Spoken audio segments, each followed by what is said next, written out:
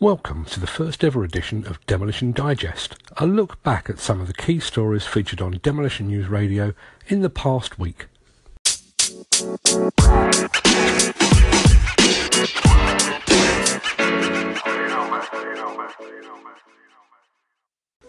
In this episode, how HS2 gave UK construction a much needed shot in the arm, skill shortages and the Brexit effect, fat cat and wage disparity, and how a bomb disposal company came to be in the demolition business.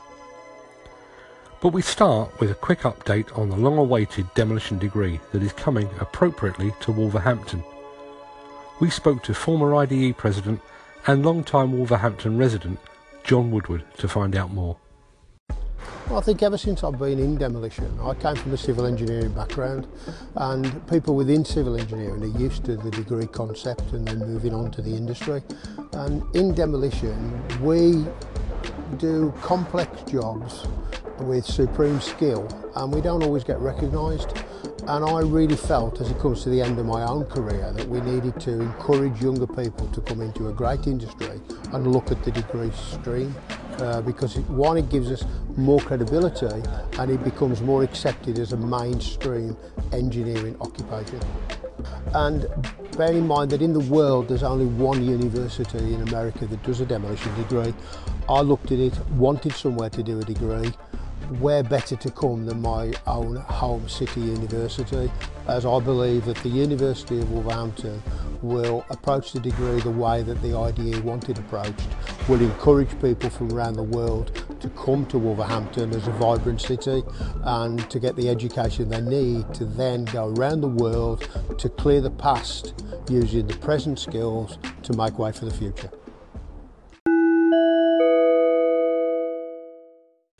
Exactly 1 month ago today, I was predicting doom and gloom for the UK construction industry, following the publication of the Construction Awards statistics for July 2017, which were, to put it mildly, poor.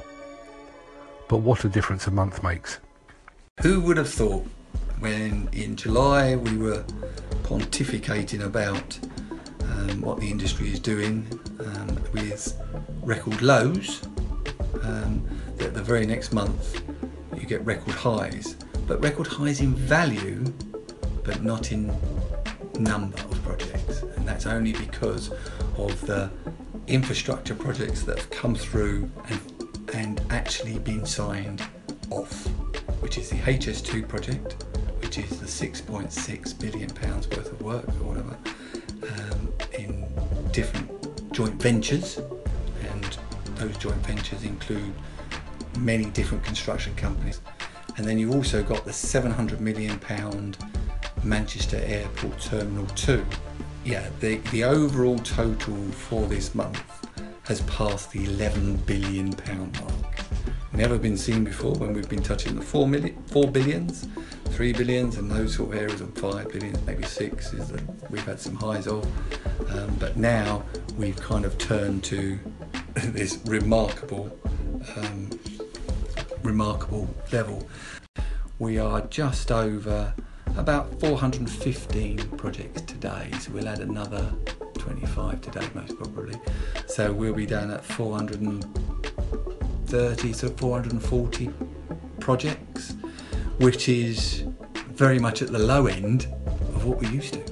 Okay, last month was 348, but previously to that was 600, high 400, 600, 560. So are the figures or the value hiding something else that's in there? And that's what I think the deeper question is what is really going on with the market? Currently there is only 256 contractors secured work in a month. That will go up bits and pieces.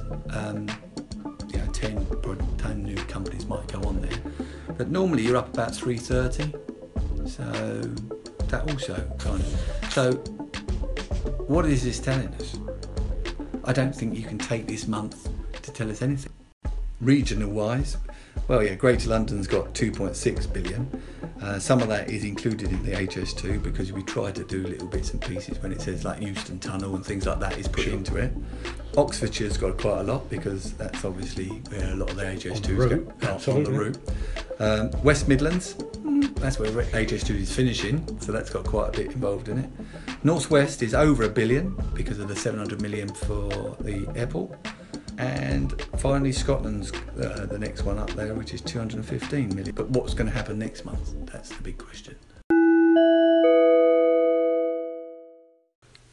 Regardless of your feelings on the environmental impact of HS2, there is no question that the project is good for the UK construction sector.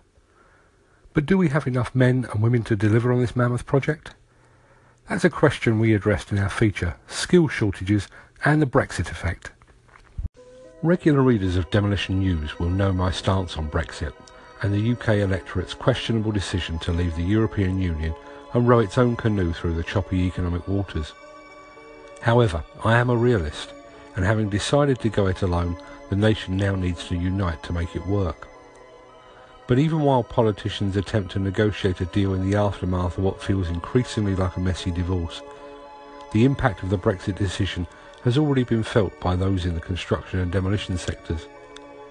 And now, as those sectors start to look ahead to a brighter, HS2-fueled future, the possible fallout could have a serious and negative effect on the wider industry. According to the latest government statistics, net immigration to the UK has seen a significant drop.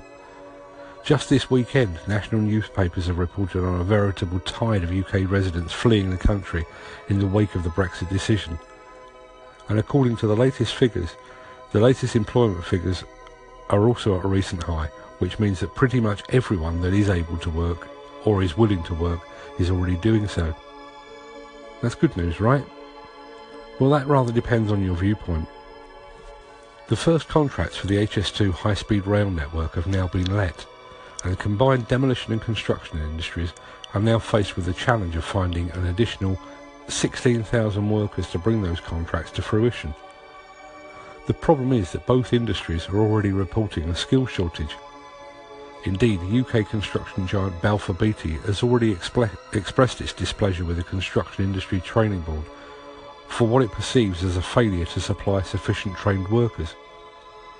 And there is a very real concern that, faced with the promise of a stable construction workload on HS2 related projects, the demolition sector could see some of its number jump ship. Now, I expressed my concerns over this potential demolition staffing shortfall to a recruitment specialist recently, and even though he has very little to do with construction and demolition, he was fairly optimistic. He said that when it comes to recruitment and finding sufficient workers, the market has a knack of finding a way. And hopefully he's right. Hopefully HS2 will not be delayed by a lack of skilled workers. Hopefully the demolition industry will not suffer a brain drain of skilled workers jumping over to construction. But should we really be depending on hope? As Balfour Beatty pointed out, the CITB is charged with producing skilled workers to satisfy the industry's needs, and it charges a levy to do so. If it genuinely isn't doing its job, then maybe Balfour Beatty is right to voice its displeasure so publicly. Regardless, one thing is clear. If demolition companies are to ride out this possible employment storm, they will have to make their own luck. Those companies that employ apprentices, those companies that carry out their own training and career development, and those companies whose training goes above and beyond the legal requirements have an opportunity to stand out from the crowd. They will be the ones best placed to ride out that storm. They will be best placed to meet any upturn in demand and workload. And they will be best placed to prosper in a post-Brexit marketplace. Traditionally, there's been very little to choose between the leading demolition companies and their respective skill sets. But there has never been a better time for those that train to shine. To aid this process, we've written a new book to encourage more young people to join the UK demolition industry. It's called Breaking Into Demolition, and it will be on sale through Amazon within the next few weeks. We would urge any demolition company to buy copies of this book and to share it with local schools, colleges and educational institutions to show school and college leavers that demolition is a viable and potentially lucrative career choice. Of course, the subject of skills brings with it the subject of wages, and just recently there's been a lot of talk about the disparity between the earnings of those that own and operate companies and those that work within them. We looked at this in our feature, Fat Cats and Wage Disparity. According to some newspapers, UK Prime Minister Theresa May has declared war on fat cat bosses and the unacceptable face of capitalism. Although other newspapers have described as weak her campaign to reduce the wage disparity between company directors and those they employ, there seems to be a desire to punish those that have the temerity to be successful and who reap the financial rewards. Now, I consider myself to be a working class man. I grew up on a council estate in what at the time was not a great part of London.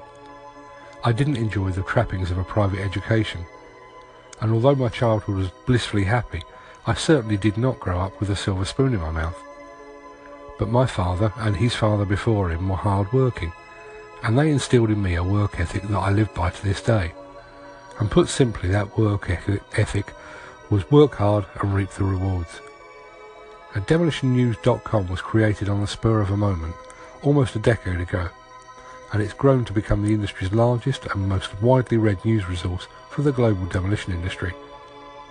And if Demolition News and the associated magazine, recruitment website or YouTube channel earn £5, £5,000 or £5 million in profit, and trust me, we're closer to the first two figures than we are to the third, then that will be the result of nearly 10 years of 12 and 14-hour days. It will be the result of 6 and 7 day weeks. It will be the result of hard work and sacrifice. And I firmly believe that I'm entitled to enjoy whatever trappings this business delivers. Now, my case is different. I don't actually employ anyone, so there is no disparity between my earnings and those beneath me on the ladder. But in my opinion at least, this scenario applies equally to the individuals that sit at the top of each demolition company. Like me, those company principals will be clocking up 12 and 14-hour days, working long after their employees have clocked off for the day. Like me, those company principals will be taking all the financial risks associated with employing people and owning and operating equipment. And unlike me, those company principals face the very real possibility of a hefty fine or even a jail sentence if they're successfully prosecuted for corporate manslaughter in the aftermath of a site fatality. The issue here, I believe, is not the necessity to curb or cap the earnings of company owners and directors. Rather, it is the need to pay a fair wage to those they employ. Sadly, this typifies a strange UK mentality that seems to tolerate only so much success before being overcome with the desire to bring someone crashing down to earth. This is something that was voiced recently by Sir Mo Farah. Despite being one of the UK's most successful and decorated athletes of all time, he has come in for criticism among certain newspapers that apparently felt he'd grown a little too big for his boots. In the business world, this widespread jealousy is even more misplaced. Yet a company owner will likely be providing much needed employment for dozens, hundreds or even thousands of people. They will likely be paying a hefty whack of tax, and they will be contributing to the national economy too. So rather than criticising or curbing the pay of so-called fat cat bosses, surely we should be applauding their hard work and rewarding their achievements. This week marked the 1-year anniversary of the discovery of the remains of Chris Huxtable, one of the 4 men killed in the Didcot disaster. To mark that tragic anniversary, we look back at our interview with Alford Technologies, the bomb disposal company brought in to make safe the remainder of the collapsed Didcot boiler house, work that would belatedly allow the remains of Chris Huxtable and his colleagues to be discovered. Some weeks after the collapse, which happened, the unintentional collapse, we were contacted by a member of RWE and asked if we knew of a way of using explosive charges which could be delivered remotely in order to bring about the proper demolition of Didcot. It started as an emergency procedure and it was urgent, and it kind of morphed into something else as it progressed. From my understanding, people wanted more and more from it. They wanted proof that what we were going to do was going to work. Yeah, well, we clearly proved that what they did previously hadn't worked, and the more that we looked into it, the more we realised that this was very much techniques tended to be specific to certain companies. They probably guard those techniques quite jealously. So we basically had to take advice for sure, but also make our own judgment calls. We inherited a method from the previous contractor, and the challenge was how to finish it, if you like, remotely without putting anybody underneath the building. So what had not been completed were a number of cuts, which we could do by linear cutting charges, which again is part of our core business. And then one of the challenges was to deliver a kicking charge, something which would knock the stanchion sideways, that could be delivered by a remotely operated vehicle. So the conventional method is to place explosive charges, bundles of dynamite if you will, and then surround that with 5-7 tons of sandbags. That tamping would have been difficult to deliver by ROV, so we needed to come up with another method, which we did. This company has 20 years or so experience with using water to apply loads on structures or targets, and therefore what we used was our knowledge and expertise for firing water, if you like, with explosives to deliver a large impulse to the structure. And the water keeps down flash, is self-tamping, and importantly it doesn't deliver a very shattering shock to the target. It delivers more of a gentle heave, so that the energy of the explosive is used in moving the stanchion to one side rather than just shattering it. There was a sequence then of placing cutting charges and kicking charges to be done by a combination of the ROVs working cooperatively, so perhaps one ROV would lift another ROV up to a place where it couldn't reach, a third ROV would be off to one side, giving the operators much more accurate and more useful views of what they were doing. And finally they had to place the kicking charges.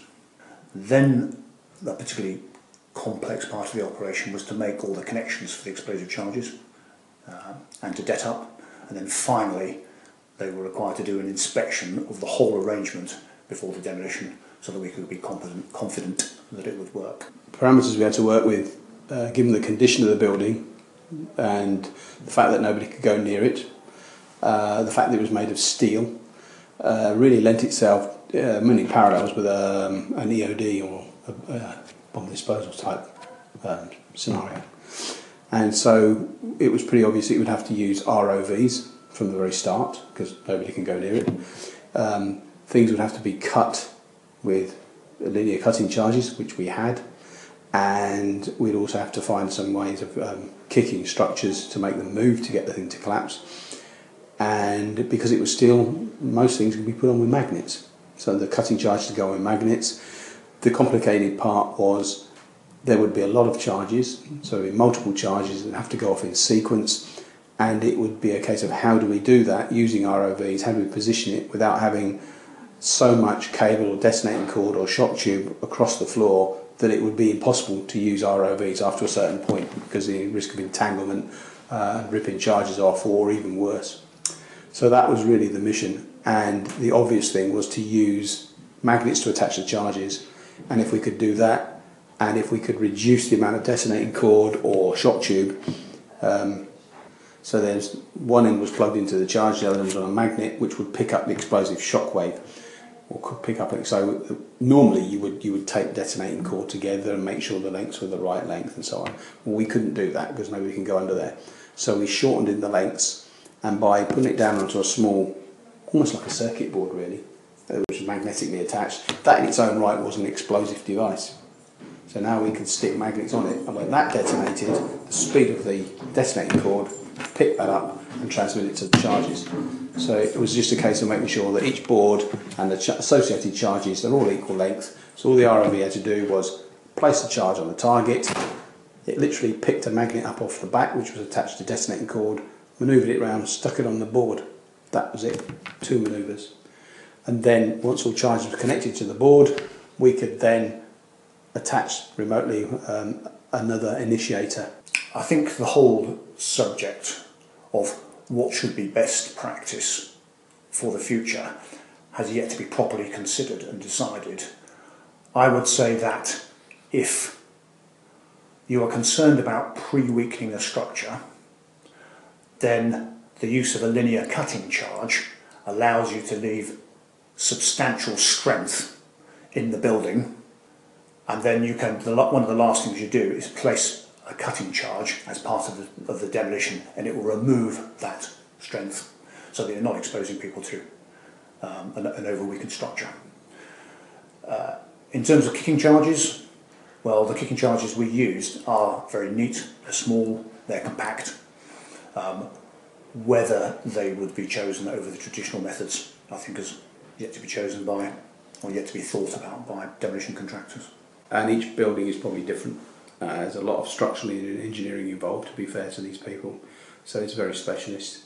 And I think this really is a subject for the HSE, because clearly there's going to be a lot of repercussions from this.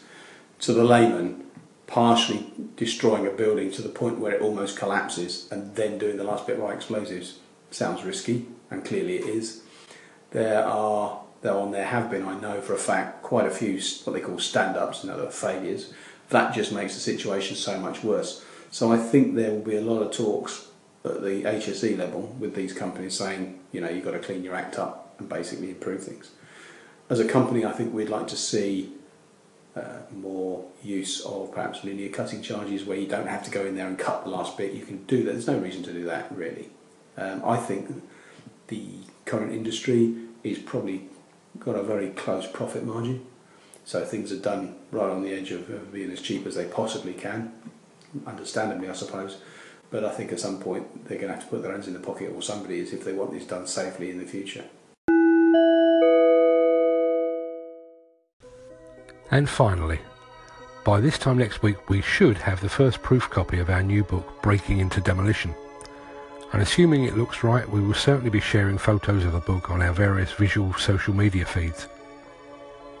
But don't forget, if you pre-order a copy now over at demolitionnewsstore.com, you will get a copy ahead of the crowd, and your name will be printed in the acknowledgements page of every issue. So head on over to demolitionnewsstore.com, pre-order your copy of the book, and secure your place within the most eagerly awaited demolition book of the year. And as always, thanks for listening.